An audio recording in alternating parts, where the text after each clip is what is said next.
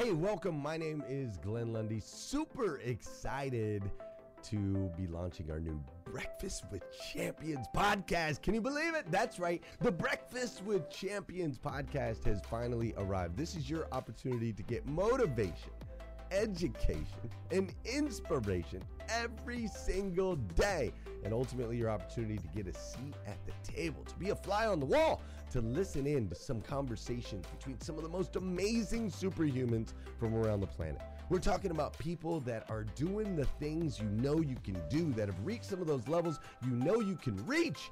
We've got celebrity interviews with people like Tiffany Haddish and Grant Cardone, Lauren Rittiger. We've got specialists in areas like capital ventures, right? Or wealth building, wealth management, real estate, all kinds of incredible conversations. And what's amazing about the Breakfast with Champions podcast is you're going to be able to tune in, listen in. They won't even know you're there, right? It's just like you're listening in on all these incredible secrets of some of the most successful humans from all around the world. You know, when we launched Breakfast with Champions, we had no idea of the power that it was going to have. We had no idea of the collaborations it would create. We had no idea that we'd be able to connect humans from England and Australia and Saigon and America, of course, all together in one room, having powerful conversations that elevate everyone in the experience. Listen, if you like these episodes of Breakfast with Champions, do me a huge favor and let us know. We would greatly appreciate it. We pour into this. You're going to get 5 to 6 hours of content every single day, Monday through Friday, 5 days a week. You can keep coming back. So make sure you subscribe to the podcast. We'd appreciate it. Drop your comments, share your thoughts and your reviews. It would mean the world to us if you would do that. And in exchange, we promise you that we will always create a space, a safe space where you can come. You're not going to get politics here. It's not going to happen. You'll never see any type of division in here. It's actually exactly the opposite. We have a bunch of different people with different belief systems, different upbringing, different backgrounds. We've got people from all different ethnicities all coming together. But the one thing that we share is everyone in this room shares the same heart. And it is a heart to elevate you, to encourage you, to inspire you, and to help you become the absolute best version of yourself that you can possibly be. So if you would, do us a favor, write those reviews, subscribe to the podcast, tell your friends. We're going to be here, and we hope that you will be too. Enjoy Breakfast with Champions. You'll see there in the notes that you can skip forward, you can move back. If you need to pause it for a minute, you'll now have that opportunity to do so. We do record these daily on Clubhouse. We have a Breakfast with Champions club there, or you can follow me, Glenn Lundy, if you'd like to see those rooms. If that's an app that you enjoy, you can always come in and tune in live, or of course, just sit back and enjoy right here on the podcast and anywhere your podcast can be found. It is such an honor and a privilege to be able to spend this time with you. I know that there are a trillion places you could have chose to be. You chose to be right here with us on Breakfast with Champions, and that means the world to me, and I absolutely stinking love you for it. So with that said, we are excited to launch the new Breakfast with Champions podcast. Thanks so much. What's going on, brother? Amazing as always, man. And dude, you're right about something. I think what I love about your segments, they're always a little bit of tough love, which makes myself and the team make us look not as tough. But actually, because of that last question, I want to jump right over to David. David, if you're there, I think I that am. Good morning. question. Good morning, David. That question that was just asked, I think, is one that a lot of people struggle with at times. You have competing things. You have a multitude of things on your plate that you're like, oh my God, this is the priority. I got to work on this, this, and this. But what do you do first? Was the question, David. And I have a thought on this, but obviously I'm going to lean on to the expert on that, David, because you've been in the game a little bit longer than me. So what are your thoughts on how do you prioritize? How should she find that thing? Let's see if we can help somebody this morning. Well, good morning, first and foremost, to you all. Dre, thank you for your segment. And thank you for starting off by saying I've only been in this a little bit longer than you. That feels pretty good. Just like a few months. So, I think the thing that's interesting about this is that when you are in the moment, trying to figure something out, and I think it was Julie. Julie, are you there? Yes, I'm here. I'm Julie Huang Yan down here. Yeah. Yeah. So Julie, when you're in the moment, it's interesting. I think that what happens is that,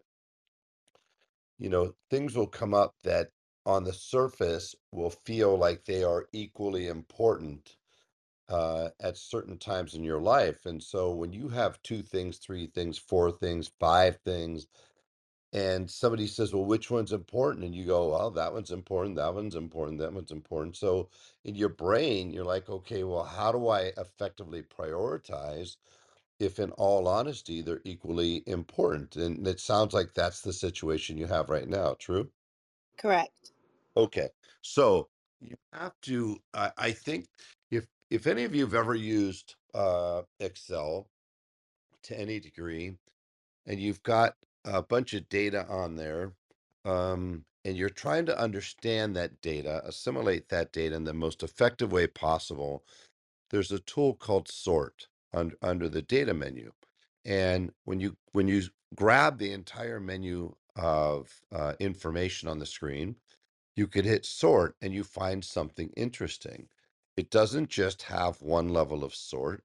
It allows you to add a second, a third, a fourth level of sort so that you could ultimately be able to present that data or receive that data in exactly the way you need to really get the answer that you want. And I think that's not a bad way to look at your situation. So if all of these things are important or seem equally important on the surface, and that may be true, ultimately, there's going to be a second sort that you should apply to it that's going to determine which one is going to rise to the top. So, for example, if you said, well, my second sort is going to be financial, which one is going to have the most significant financial impact on my business? And in order, by the way, for you to be able to do this exercise effectively, you have to not concern yourself with actually sorting or prioritizing the three or four or five things that are rolling around your brain that are kind of confusing. Actually, the answer often lies in not sorting those, but going off of those for a minute and sorting what is actually most important. Is it time? Is it money, for example? Or is it something else? Is it a client relationship? Is it something in the family dynamic? So when you look at these things that are rolling around in your head right now, like what's paramount? What's most important to you or to your company, to your family? Like what ultimately makes you decide in your business? For most businesses, and you're a CEO of a manufacturing business, so this is a real business. When you're a CEO of a company, to take a cue off of what Dre said, the role of a company is to be profitable. Period. That's your job, is to be profitable. So is the number one thing within your company financial, or is the number one priority that you have right now something else? Oh, definitely the financial side. And yeah, you're giving me some like really good ideas. I'm sorry, I'm taking notes. This is really helpful. Yes, sir. So, Yes. so if it's financial, it's nearly impossible. It's not like you're weighing five deals that are all worth $5 million. You don't have that Right. issue, or 1 million or 100,000. So sometimes get the noise out of your brain and remind yourself as the CEO, the number one role you have is leadership. And the role of a leader is to have vision. The role of a leader is to be able to see around corners. The role of a leader is to make the most effective decisions possible and for the benefit of the company. And the number one benefit of the company is financial. Okay. Because if you're profitable, and I'll say this to anybody with any company, okay, what you want is options. What you want is to own the options. What you want is to do things on your terms and your conditions ultimately. When you start out in business, you're just trying to get clients. But as you grow in business and you grow financially, you grow in prominence, you ultimately want things on your own conditions.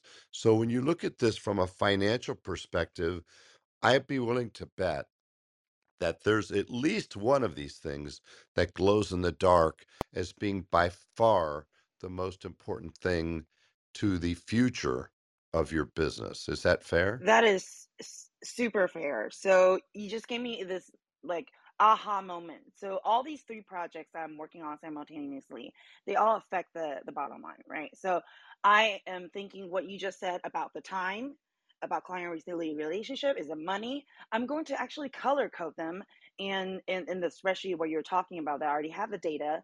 And then so from my end as a CEO, and please help me correct if I'm wrong or if I'm going the wrong direction, I can actually say that, okay, this project, client relationships first, because with that, then revenue comes. And this project, the time is that we need to spend on designing that mold that we talked about in this project. I'm just giving you examples. Is that kind Yeah. of where you're leading me? Because this is Yes, really helpful. and the last thing I'll say to anybody out there is don't get intoxicated by revenue. Don't let revenue alone. I don't care about revenue. I care about net. People get so caught up and they want to tell me about the revenue. I want to talk about your net. So I might have one project that's a $5 million project and another project that's a $2 million project. But on my $2 million project, I have a 50% net. And on my $5 million project, maybe I have a 15% net. Maybe that client is demanding that I cut my margins because it's a much bigger deal or it's a bigger company. And so you want to look at what is going to have the largest impact on your bottom line, right? And then the third thing I'll look at, so number one is going to be what is the size of the project, the business opportunity? What's the net profit? I'm going to look at that. And then here's the third one. Is it a one-time project or is it a project that is going to lead to recurring revenue? So the third thing is maybe I have a $500,000 project, but this is something I'm going to do every year for the next 24 months. They want us to do stuff for them. Okay, well, now that's a $12 million project. So on the surface, my little $500,000 project didn't look like it can stand up against the $5 million one or the $2 million one. But it turns out if it has the best profit margin and it has the longest contract, I'm going to look at the total value. So these are some of the things that I would look at if I was you, and they're ultimately going to provide you the clarity that you want and need. Yes, that's very, very helpful. I appreciate it. Thank you so much, David. And of course, I'm following you, and so then I can get more gems. Please Appreciate it do. so much. Thank David, I you. knew I knew you were going to come in strong. That's why I was like, I'm just gonna go ahead and lean on my boy David here. There's one thing I wanted to add for the future, not something you do right now. I absolutely take everything David just said and implement today. But one thing to consider, and this is just from another perspective, is that anytime we're in a position where we have too many priorities and we feel like we have to do it, now is a good time to start looking at who could I in my company, who in my team could I start to develop, who should I put some more time into coaching, so that way one day when I have one like competing priorities, I can just throw one person on that project and trust them. Because I'll tell you from experience, for me, one of the hardest things I've had to do as I've built my business is rely on my team. I actually put something, David. I don't know.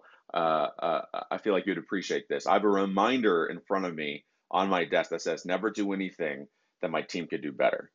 Because for me, I have that maybe it's just young entrepreneur kind of no, I got to touch everything, I got to do everything in my mind at all times. So that's my little reminder daily that there's a reason why I have a team, and it's because they could do some things way better than me. So I need to leverage them. And so anyway, if you're ever stuck, again, you're thinking about priorities and what things to tackle. Maybe it's time to start looking at somebody that one day can replace you on some tasks, but or B, that you can invest in terms of time, so that way you don't have to stretch yourself out too much on different tasks. Does that make sense? Yes, it does. Thank you, Raylan. Yeah, so that's important. There are people out there that are for sure they are control freaks, and they feel like they need to touch everything, they need to do everything. Um, and they do it. It's funny, as human beings, we convince ourselves that doing what we're doing is the right thing. It's easy for us to fill our head with justifications, but at the end of the day, if you are, not you, Jolie, but if anybody out there is in a situation like Raylan just described, where you have to touch everything, you have to do everything, then it's an indictment. It actually is an indictment that you have the wrong people. You see, there's two kinds of leaders out there. There are people that will hire somebody to do a job and let them do their job. And then there's people that hire somebody to do a job and tell them how to do their job. Well, if you're the latter, you're more of the manager variety. And if you're the former, you're of the leadership ilk or variety. And so it's a very telling sign what Raylan just shared with you. As a young entrepreneur, and I don't mean young in age, I mean young if you're new to entrepreneurialism, then it's not unnatural, it's not uncommon for people to do that.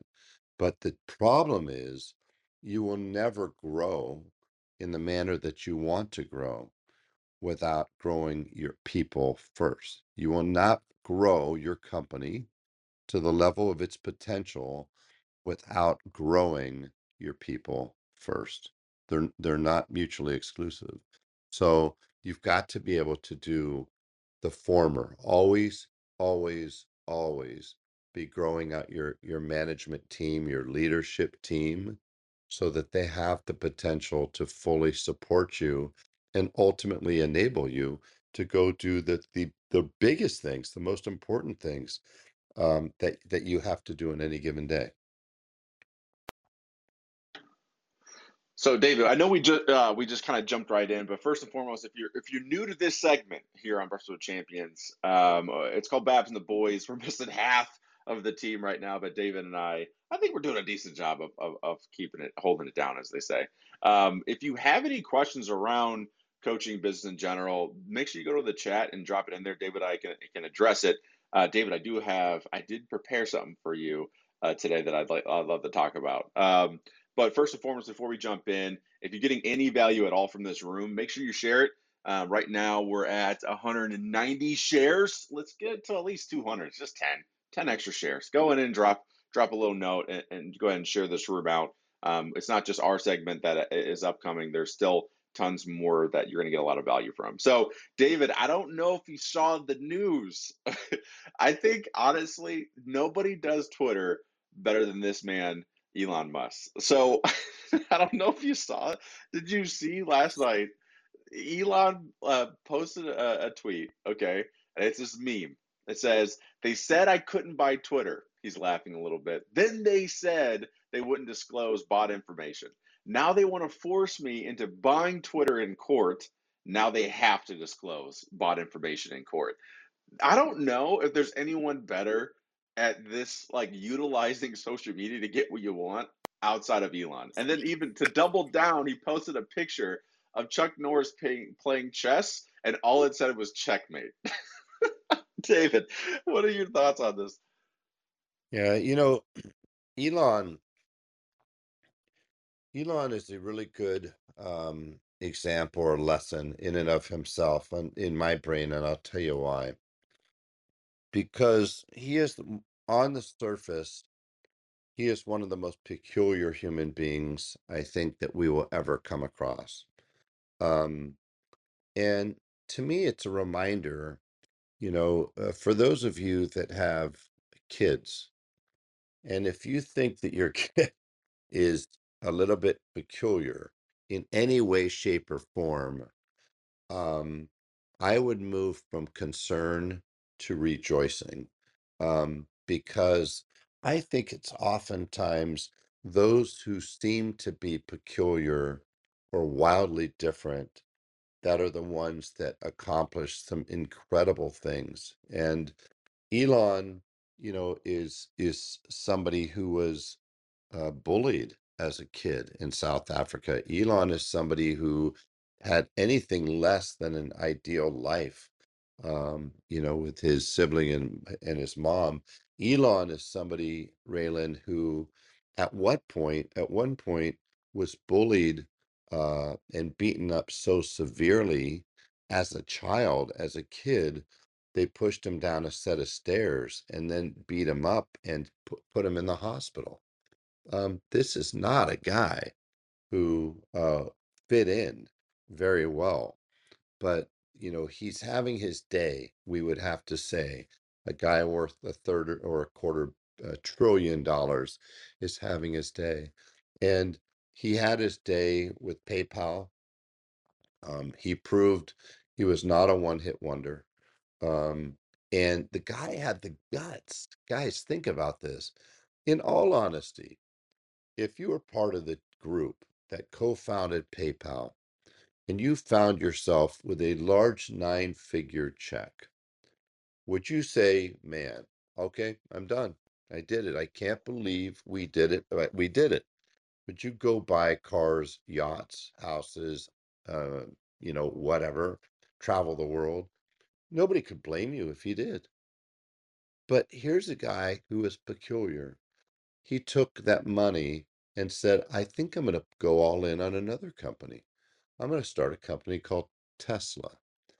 And then he said, wow, like Julie, he said, boy, I've got another priority in my head. I can't get out of my head. SpaceX. I'm going to start that company too. So he started SpaceX. And then he got to the point by 2008, if you could imagine, Raylan, that he nearly went broke because he kept having to put his own money in his companies. And if you could believe it, the investors in Tesla said, no more. We're done. We're not giving you any more money. So here he was. He hadn't made it through Tesla. SpaceX hadn't gone where it was supposed to go since it started, I think, in somewhere around 2001. He had also Solar City that he started. So he's feeding capital into 3 different companies that all suck a lot of capital. But he was so all in that he put his own money in to the point of nearly going broke. Now he's a guy that he's exposing to the world his audacity seemingly on a weekly or monthly basis. He does things you're not supposed to be able to do, but he's also exposing, in this case, his mastery of critical thinking, isn't he, or strategic thinking. And when you see checkmate, I won, think about that. All the guy wanted was to get the data. They wouldn't give him the data. So he said, no problem. I won't buy it. So what do? They take the bait, they sue him, and now they're forced by deposition to give him the data. Brilliant.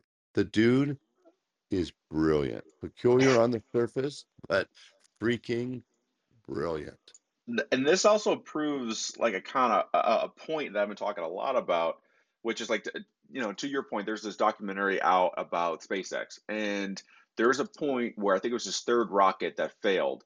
And if the 4th one failed, they were completely bankrupt. Like he was done. He couldn't, because all this money obviously was in SpaceX at the time. And so what you find is this interesting thing where people, I've said this before, but out of all the entrepreneurs that I started out with, even like 3 years ago, and all the entrepreneurs that I've met with or whatever along the path, along the journey, the digital entrepreneurs, I would say only 30% are still doing it today, only 3 years later. And it's kind of. Hey listeners, if you enjoy listening to Breakfast with Champions, we can bet you care about your daily routine. Do you want to know the secret to the perfect routine? It's the perfect morning. Glenn has written a free ebook called The Morning 5, 5 simple steps to an extraordinary morning. If you can transform your morning, you can transform your life. Head on over to themorning5.com to learn more about the 5 ways you can change the way you start your day. On pause par with what you kind of expect. And so I think the reason for that being is that there seems to be a barrier to entry to entrepreneurship, and it's the only way I could word it is suffering. Like there's always a period that goes on through like the journey of entrepreneurship, and probably several the longer you stay in, that there is some suffering that you have to kind of put forth. And for Elon, it was, I'm sure, like we haven't heard, like I haven't heard anything about it, but I'm almost positive there were some trials and tribulations. There was tons of turbulence when doing PayPal. So then you make it out to your point, and everyone would give up at that point. He goes, "Oh, I'm going to do it again." And so there was the SpaceX thing I just explained.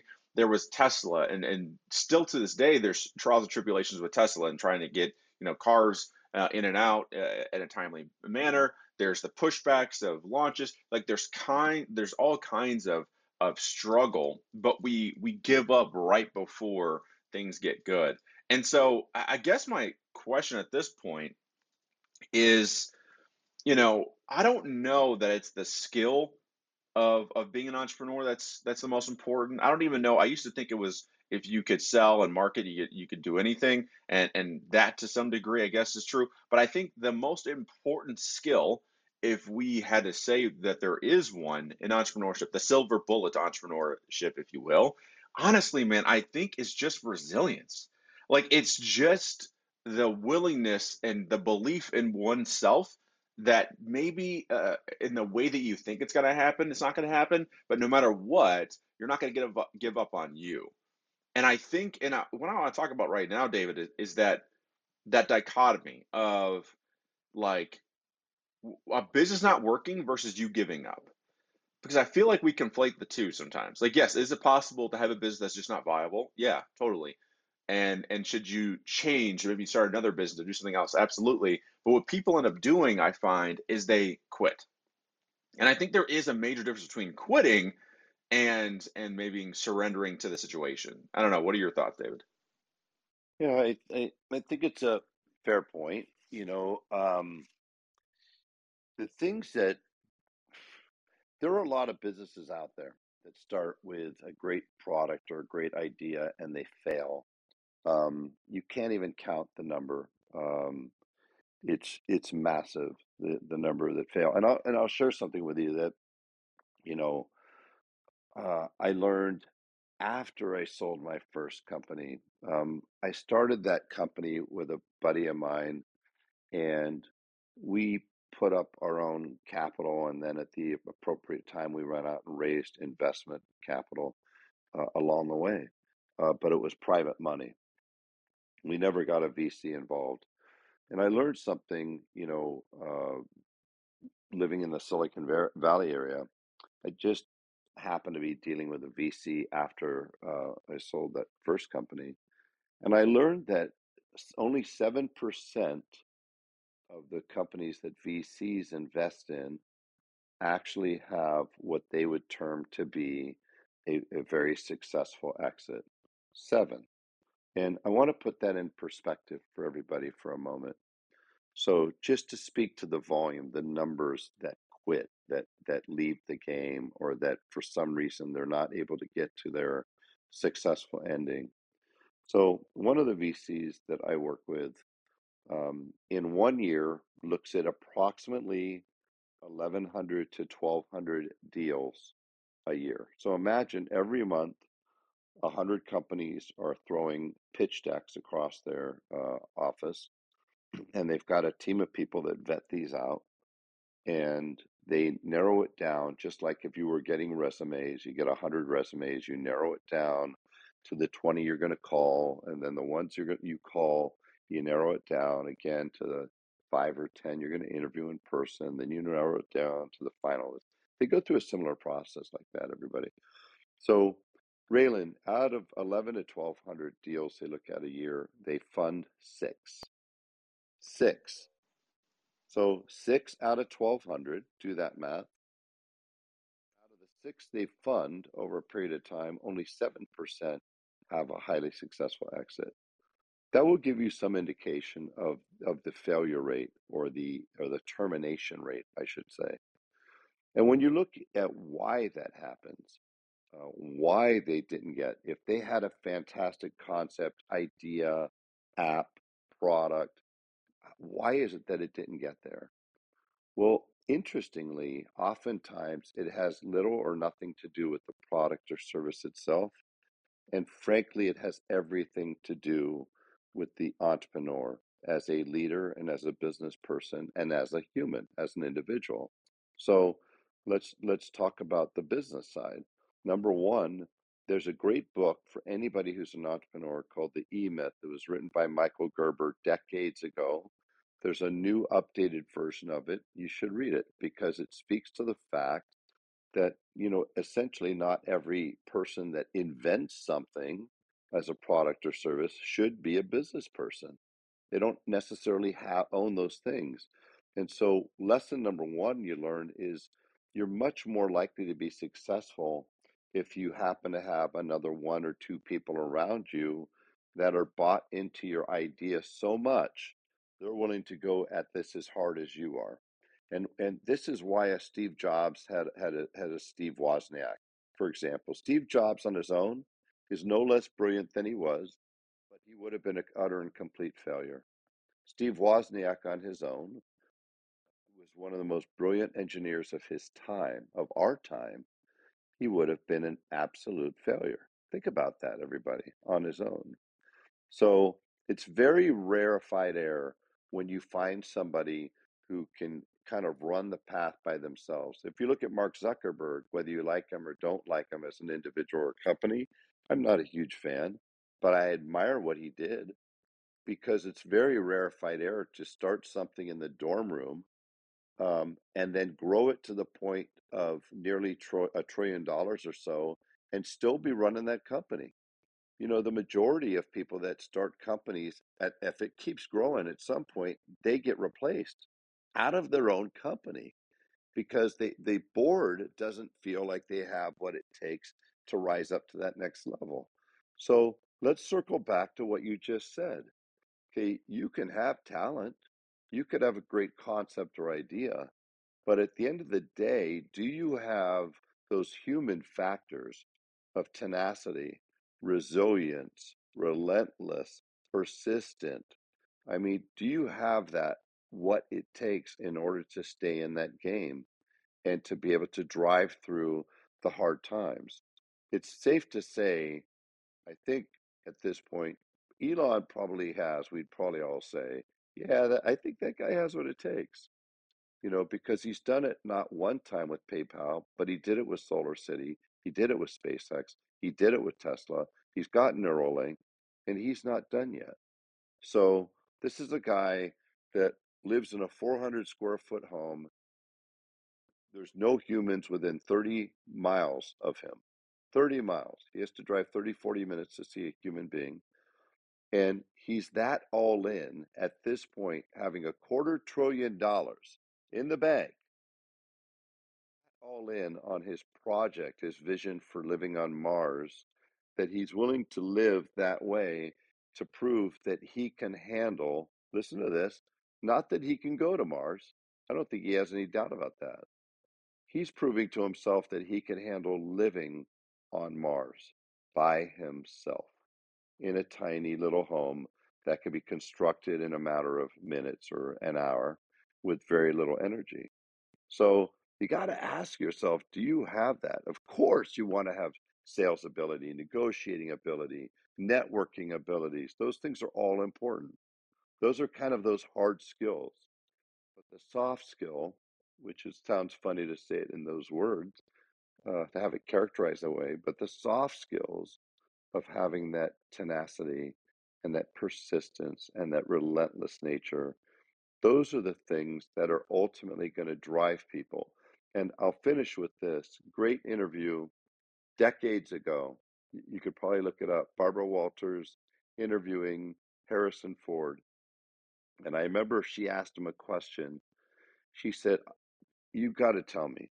She said, "You are the lead actor and part of the two most successful movie franchises of all time. One was Star Wars, and the other one at the time was Indiana Jones. So how did you get those parts? How did you, of all people, get that? And do you know what he answered? Attrition. She said, I'm sorry, attrition? Yeah. He said, like everybody else, I came to this town with a dream, is basically what he said is, and I was, a carpenter, maybe you're a server in a restaurant. And he said, literally, Barbara, everybody I started with quit. At that point, they walked away. And by the time this role came out for Star Wars, he said, I was the guy. And so, and through that, I ended up getting the other part. I mean, obviously, by being known with Steven Spielberg. So it speaks to exactly what you just brought up. And I think it's a very important point for all of us to keep in our brains, no matter what kind of business we have. Well, we also know that's incredibly true for just getting sales in general. One of the key metrics to being able to get sales in your business is trust. And how do you build trust? Part of that is consistency, right? It's like, think about it, especially on the online platform. Like majority of my clients are digital entrepreneurs. Well, all of them to some capacity are digital entrepreneurs. And a lot of what we talk about when you're first starting out is not about, get your first 10K right now. None of that. It's just, can you get to a point where you're consistently putting out content, putting out, your products, talking about what you do, consistently being there and consistently being there for the long run. And the reason why I always say that is because over time, to that story, David, it's so poignant in that if you can be around long enough for the audience to trust and know, okay, that person's not going anywhere. I know that I could rely on this person. That it makes it way more easy for them to invest in you, right? And you're going to inspire them to take action because of how long you've been around. It doesn't matter what you do. And I think this comes back to, the resilience and talking about, and I know that there's a lot of people that are listening right now that maybe are just starting out or maybe are at that hard point. So I do want to get strategic here in a second. But what brings me to this question that I was thinking through the weekend, which was, are entrepreneurs made or born? And I've always been in the party of, no, they're definitely made. Like anyone could be an entrepreneur. And then, over the course of the weekend, in evaluating the numbers, right? How many people have left and all these things, I started questioning, like, is it something that really you're born with? I started actually questioning myself. But after this discussion and talking about Elon and the bullying he had experienced, that's when I came back to entrepreneurs are made, but they're made with pressure. They're made by, what they can make it through. And which then brings me to the strategic part. Because again, I know there's people here that are like, everyone talks about resilience, David and Raylan, what does that even mean? How can you even build it? And so I'm curious for you, David, during those hard times, and again, you've been in the game for a minute, as we say, long time. and there's no way that in the time that you've been in business that you haven't gone through some hard stuff. There's just no way that's possible. So, what did you do, or maybe what didn't you do during those times that allowed you to stay the course? Because I know that one of the things I find fascinating about when we talk about some of these concepts is some of us do things naturally, right? We naturally, like for me, when I'm extremely stressed or when I feel like, man, like everything is kind of falling apart, I go back to basics. Like this is an old, like I'm a former MMA fighter, so I'm a former wrestler. So when things get chaotic on the mat or when things got crazy in the cage, I went back to the basics, stay behind the jab, right? Like just let's go back to basics. And for me, that's read, write, lift. As long as it doesn't matter what's going on in my life, no matter what's going on in the business, as long as I'm reading every day, writing every day, and lifting every day, I find a way out. And so I'm curious for you, what has been the thing for you that during again those hard times allows you to stay the course and not quit on yourself? And that's a really good question. And I've been through a lot of hard times, a lot of hard times. I remember when I first started out um, in business decades ago, I read something somewhere that never left my mind or my psyche, and that is that the average entrepreneur fails 3 times before succeeding. And so I remember that, as somebody who's hyper competitive, and hates to lose. And I was just sharing with somebody, a client over the weekend, that so many people focus on winning and hiring winners. I want to surround myself with winners. I don't buy into that philosophy. I understand where it comes from, to be around winners and what that means to certain people. But what I have found to be the truth is that you want to hang around people who hate to lose, because people that hate to lose don't give up. People that hate to lose are self-actualizing. People that hate to lose will have a hard talk with themselves before you ever get around to having a hard talk with them. People that hate to lose are incredibly resilient. And, one of the things that I got from that little piece of information that I had shared with me, that the average achieves three failures, achieves three failures, not experiences, but achieves three failures. You got to keep in mind, everybody, that not only is failure a gateway to success, but failure is indeed something that you achieve. We think that we achieve success and experience failure, and that's not true. You achieve both and you experience both. When you achieve anything, there's good in that. And through failure, you become stronger, you become more knowledgeable, you become more resilient, you become more experienced. And so it's a really, really good thing to have there. So I figured when I heard that, I can I have three shots of achieving failure before success. And if I do it before then, if I somehow succeed before then that's great. But I learned to look at failure differently. Um, and the great Zig Ziglar said something to me one time. He said, failure is an event, not a person. We also tend to equate failure with us as human beings. If I failed, I must be a failure. Not true.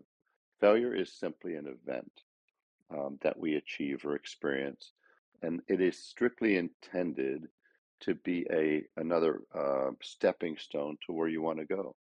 So I think that when I go through tough times, and this is since I was a kid. I mean, I was born into, failure, if somebody wants to say that, right? Because I wasn't born into a successful family. I wasn't born into a successful parenting environment. I wasn't born into successful economics. I wasn't born into anything that somebody would want. But through that, I think I certainly got the gift of hard times. I got the gift of learning that the smallest kid in the class, who wasn't the most athletically gifted, I worked as hard as anybody.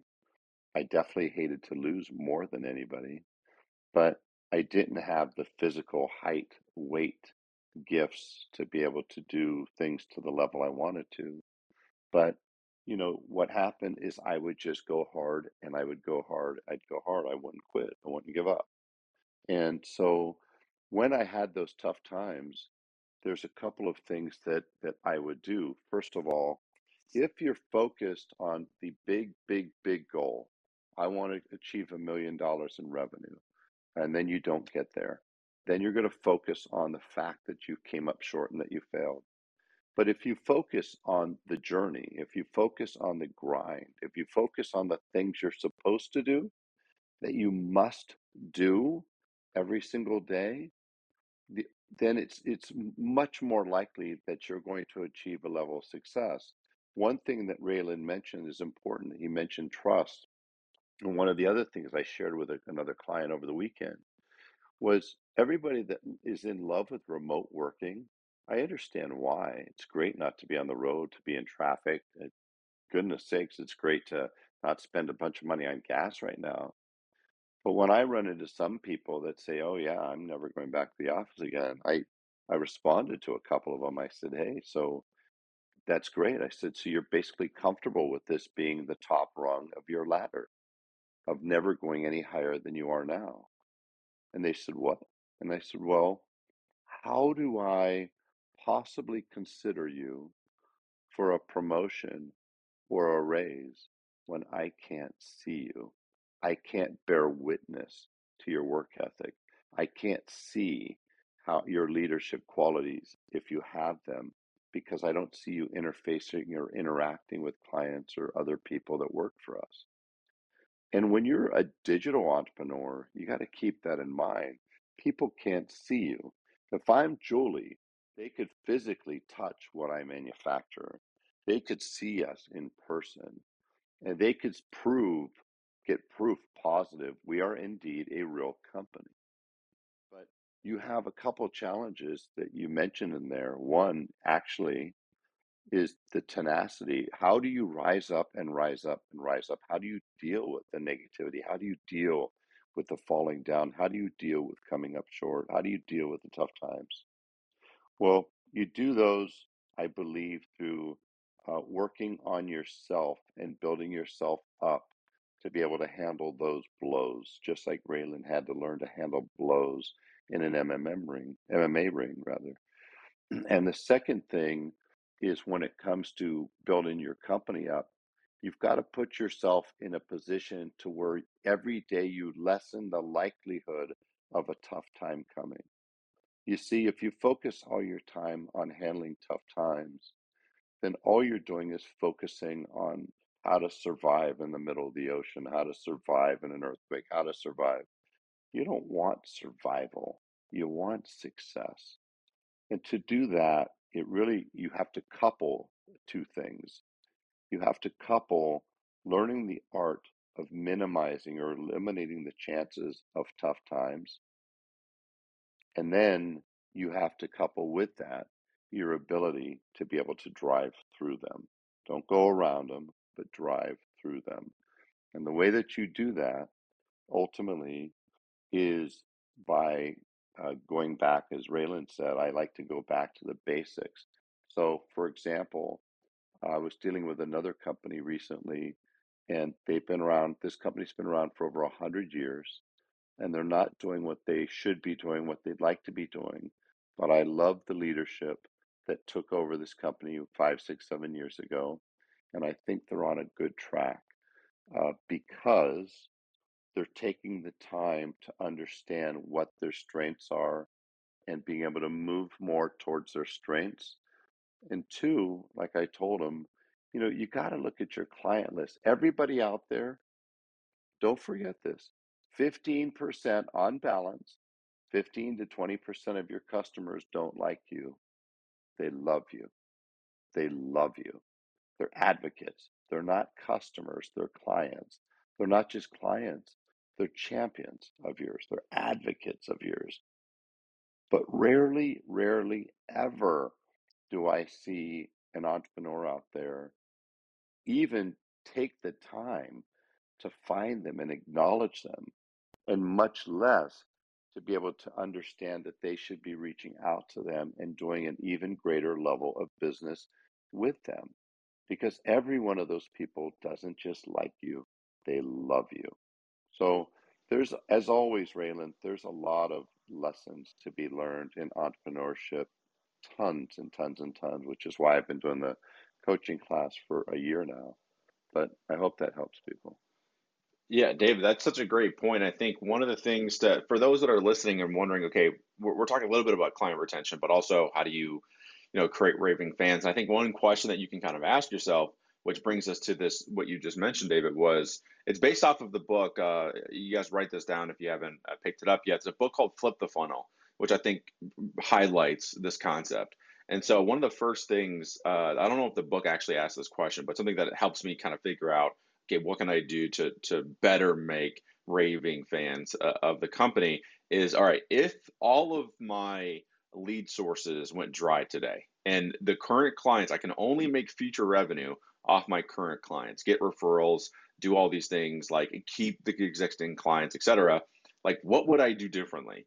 And so, that brought me a few different things, right? So like for one, in the coaching program, like one of the things that I do is if you make it towards there's certain goals you have to hit, and it's not based on revenue, it's all based on action. And if you hit those goals, you get belt promotions. So like I give out blue belts and purple belts and brown belts and black belts and those kind of things. But the other thing, simple things you could do literally today, and you can go through your client list, and maybe this is your action item you can take with you today, is go through all the people that have done business with you. I don't care how big or how small, and write them a thank you note. It's literally the most simplest thing in the world. Like you pay postage, it takes you, block out, depending on how many clients you want to do this for, block out an hour and literally just write them a handwritten thank you note with something that, is meaningful. It can't be something copy and paste. Something as simple as that means the world. We just sent one out to one of our clients in Australia, and he is somebody that is super calm, cool, collected. He's almost like arguably cold at times when I talk to him, but he lit up when he found out that I sent him a handwritten thank you note. Like those things go a super long way. And now we have about 12 minutes left, so I actually want to open this up to see if there's anybody in the room that has questions. Before I do, really quick, at the top of the top of the page here, you can see that we have the digital entrepreneur toolbox up there. And so one of the things I did with my team, speaking of teams, is I realized when we first got started, a lot of us, especially the road to that first 5K, which digitally, if you're a digital entrepreneur, arguably it's harder than getting your first 10, honestly, and having it be consistent. So we kind of put together a bunch of different tools that we thought that if we had this at the start, our jobs would be a lot easier. So we have literally a copy and paste webinar template. So it's a PowerPoint. It has the structure of a really good PowerPoint based on this guy, Jason Fladlin, that sold, I think in one session, he did like $60 million in a webinar. So it's that exact framework already done for you. We have, engagement strategies for online. We have an offer builder in there, a welcome sequence template, you name it, it's in there. Sales page, how do you actually do a sales page and landing page, all that is in there. So grab that if you need it. But I'm curious, unmute real quick if you have a question for David or I on anything from entrepreneurship to mindset, and let's see if we can help another person. We started this call off, this segment off with answering a question. I'd love it if we can actually finish with one too. So who here has a great question that we can address? While we're waiting, I do want to say, hi to, first of all, I want to thank Julie for kicking this off, frankly, and putting us in this direction. Really, really great question, and a question that all entrepreneurs face at some point. I also want to just say hey to Regally Crowned out there, because she happened to mention, that her son is so different, and she doesn't allow anybody to disrupt his flow, and I love that. The things that seem different are going to end up becoming his greatness. I really believe that with my heart and soul. And I also want to say hey to Rebecca Hughes, who was nice enough to say hi in the chat, in the room chat. So, and last but not least, to all of you out there that have taken the time to listen today, we really do genuinely respect your time, and appreciate you giving us your time and taking the time to listen. So, does anybody have any comments, feedback, or questions out there that they would want us to address? And I also pinned my link tree up there. I've got links to my podcast. I've had the good fortune, Raylan, of interviewing some just really extraordinary human beings that are living extraordinary lives that you've never heard of. And I like to demystify extraordinary, demystify success, demystify a lot of these things that sound so big and so, um, I don't know, difficult, challenging, nebulous, complicated, because they all are much easier than we expect, than we would think. And so, would love it if you take the time to listen on Spotify or Apple. You could also join my coaching class for free there, and join a community of a few thousand really cool people. And we address every other week, I address something having to do with what will ultimately become the makeup of you being able to have an extraordinary life. So, anybody have any questions at all? No questions, David. This is Ed. I'm Ed, how are you? I'm well, sir. I'm appreciating you guys this morning. I'm loving your perspective on Elon and business and life, and I never miss a podcast. I'm really enjoying it. Thanks for Thank being you, here. Ed. I really appreciate that very much. Yeah, I'm fascinated by Elon in every way possible. Obviously, I know his backstory very well, but I'm just fascinated by him because I'm convinced, I'm convinced of a number of things. And I'm convinced that children that grow up with severe hardship turn out to be much better prepared and equipped to handle entrepreneurship and just at times the challenges of an adult life than a child that goes through no adversity whatsoever. That's true. I'm Helicopter convinced, parents are not helpful. no, I agree with you. I'm convinced that people that grow up with peculiarities grow up oftentimes to have those peculiarities reveal themselves as strengths. Um, and I'm convinced of the power of counterintuitive thinking. I'm convinced that if the life that we're living is not where we want it to be, then we should subscribe to the notion of counterintuitive thinking because perhaps all those things in our lives that caused us to fold our hands across and doubt, maybe those things, it turns out, hold the keys to us being able to achieve what we want to achieve. And also consider the fact that many of the things that we've heard, we've listened to, and ultimately we sanctioned as people, that so they became part of our belief system, turned out we shouldn't have believed them. Um, it's the truth. I think that our parents told us things, I think, with best intentions, but it turns out that, to your point with helicopter parenting, that what is one of the chief things that most parents want to do? They want to protect. Yes, Protect, they want to protect, raise their protect. kids, but Ed, they spend so much time wanting to protect us. And it turns out that they unwittingly have protected millions of kids from becoming the adults they want to become. They've protected them from some of the greatest successes or experiences of their life. We still have, as adults, friends that try to protect us from getting hurt.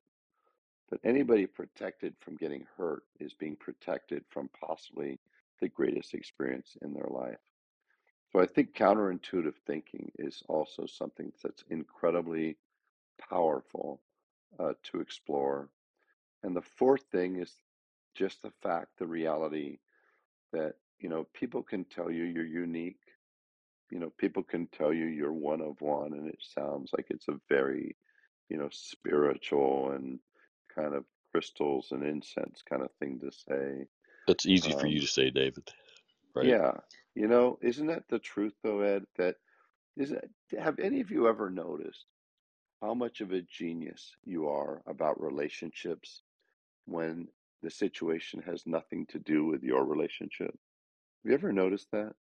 When your friends growing up or as a young adult, middle-aged adult, when your friends were having relationship issues, they came to you and, man, did you have the answers? Yeah, you did.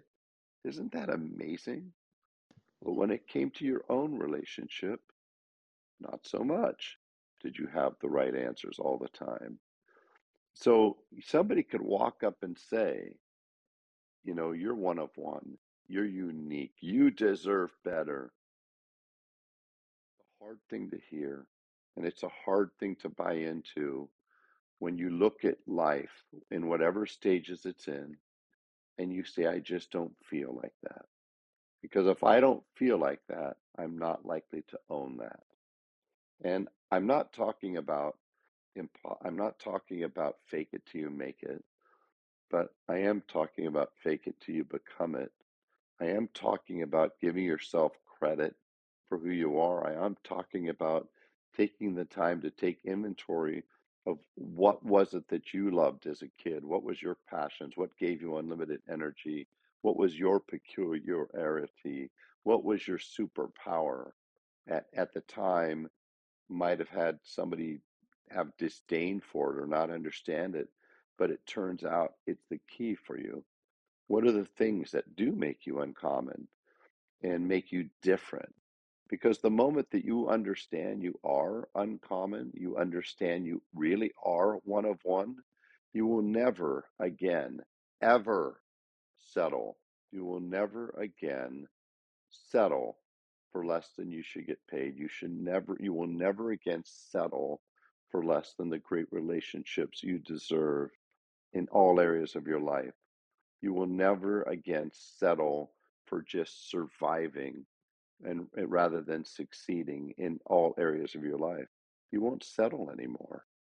And so it is such an important aspect, I think, of our lives to be able to address and ultimately conquer, because everybody does deserve better. You really do. But it turns out that we all are holding the key in our hand or possibly in our pocket to that locked door that we have to walk through. So the things that we talked about this morning, you think about an Elon Musk as a kid, as an adolescent, as a young adult. How many times do you think somebody told Elon something that the guy actually sanctioned and listened to and said, well, they're older than I am, or they're bigger, or they're stronger, or smarter, or they have a diploma on the wall. I guess they're right. What am I doing? I shouldn't bother.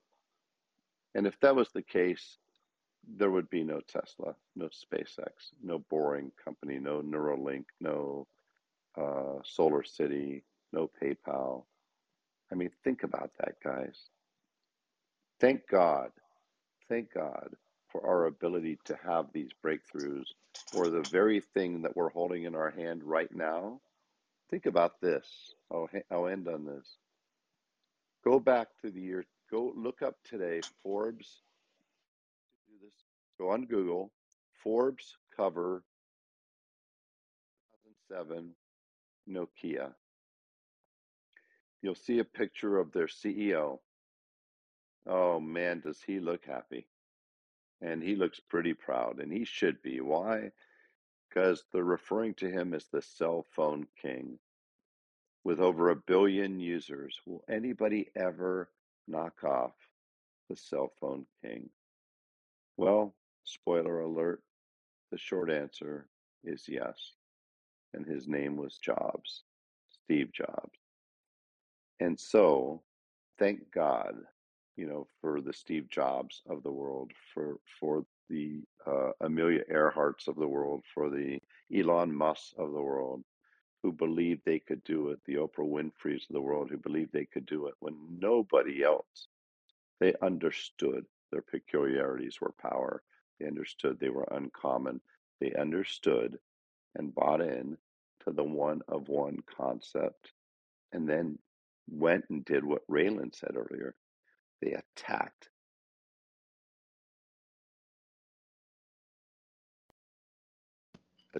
their business, and were able to achieve massive success. So, Raylan, been nice hanging out with you as always. Thank you. Appreciate David, the I did time. have a question for you, David. I'm sorry, I didn't want you to burn off on this real quick. Who's this? This is Marcus with the blue background, Marcus Bowers. So, Hey, Marcus. You spoke about how you doing this morning. You spoke about Elon, and I've been watching just the different team members in the PayPal mafia and how they blew up and how they all jumped into all these different digital platforms and how they're just leading everything that we're doing, from LinkedIn to PayPal, Yelp, Instagram. Everybody kind of stems from the PayPal mafia. And we all know Elon, but who else is a shining star that's not so loud in public that we can look at, from that group, from that bunch? And I'm asking because I like Elon. I like the way he's out in the forefront.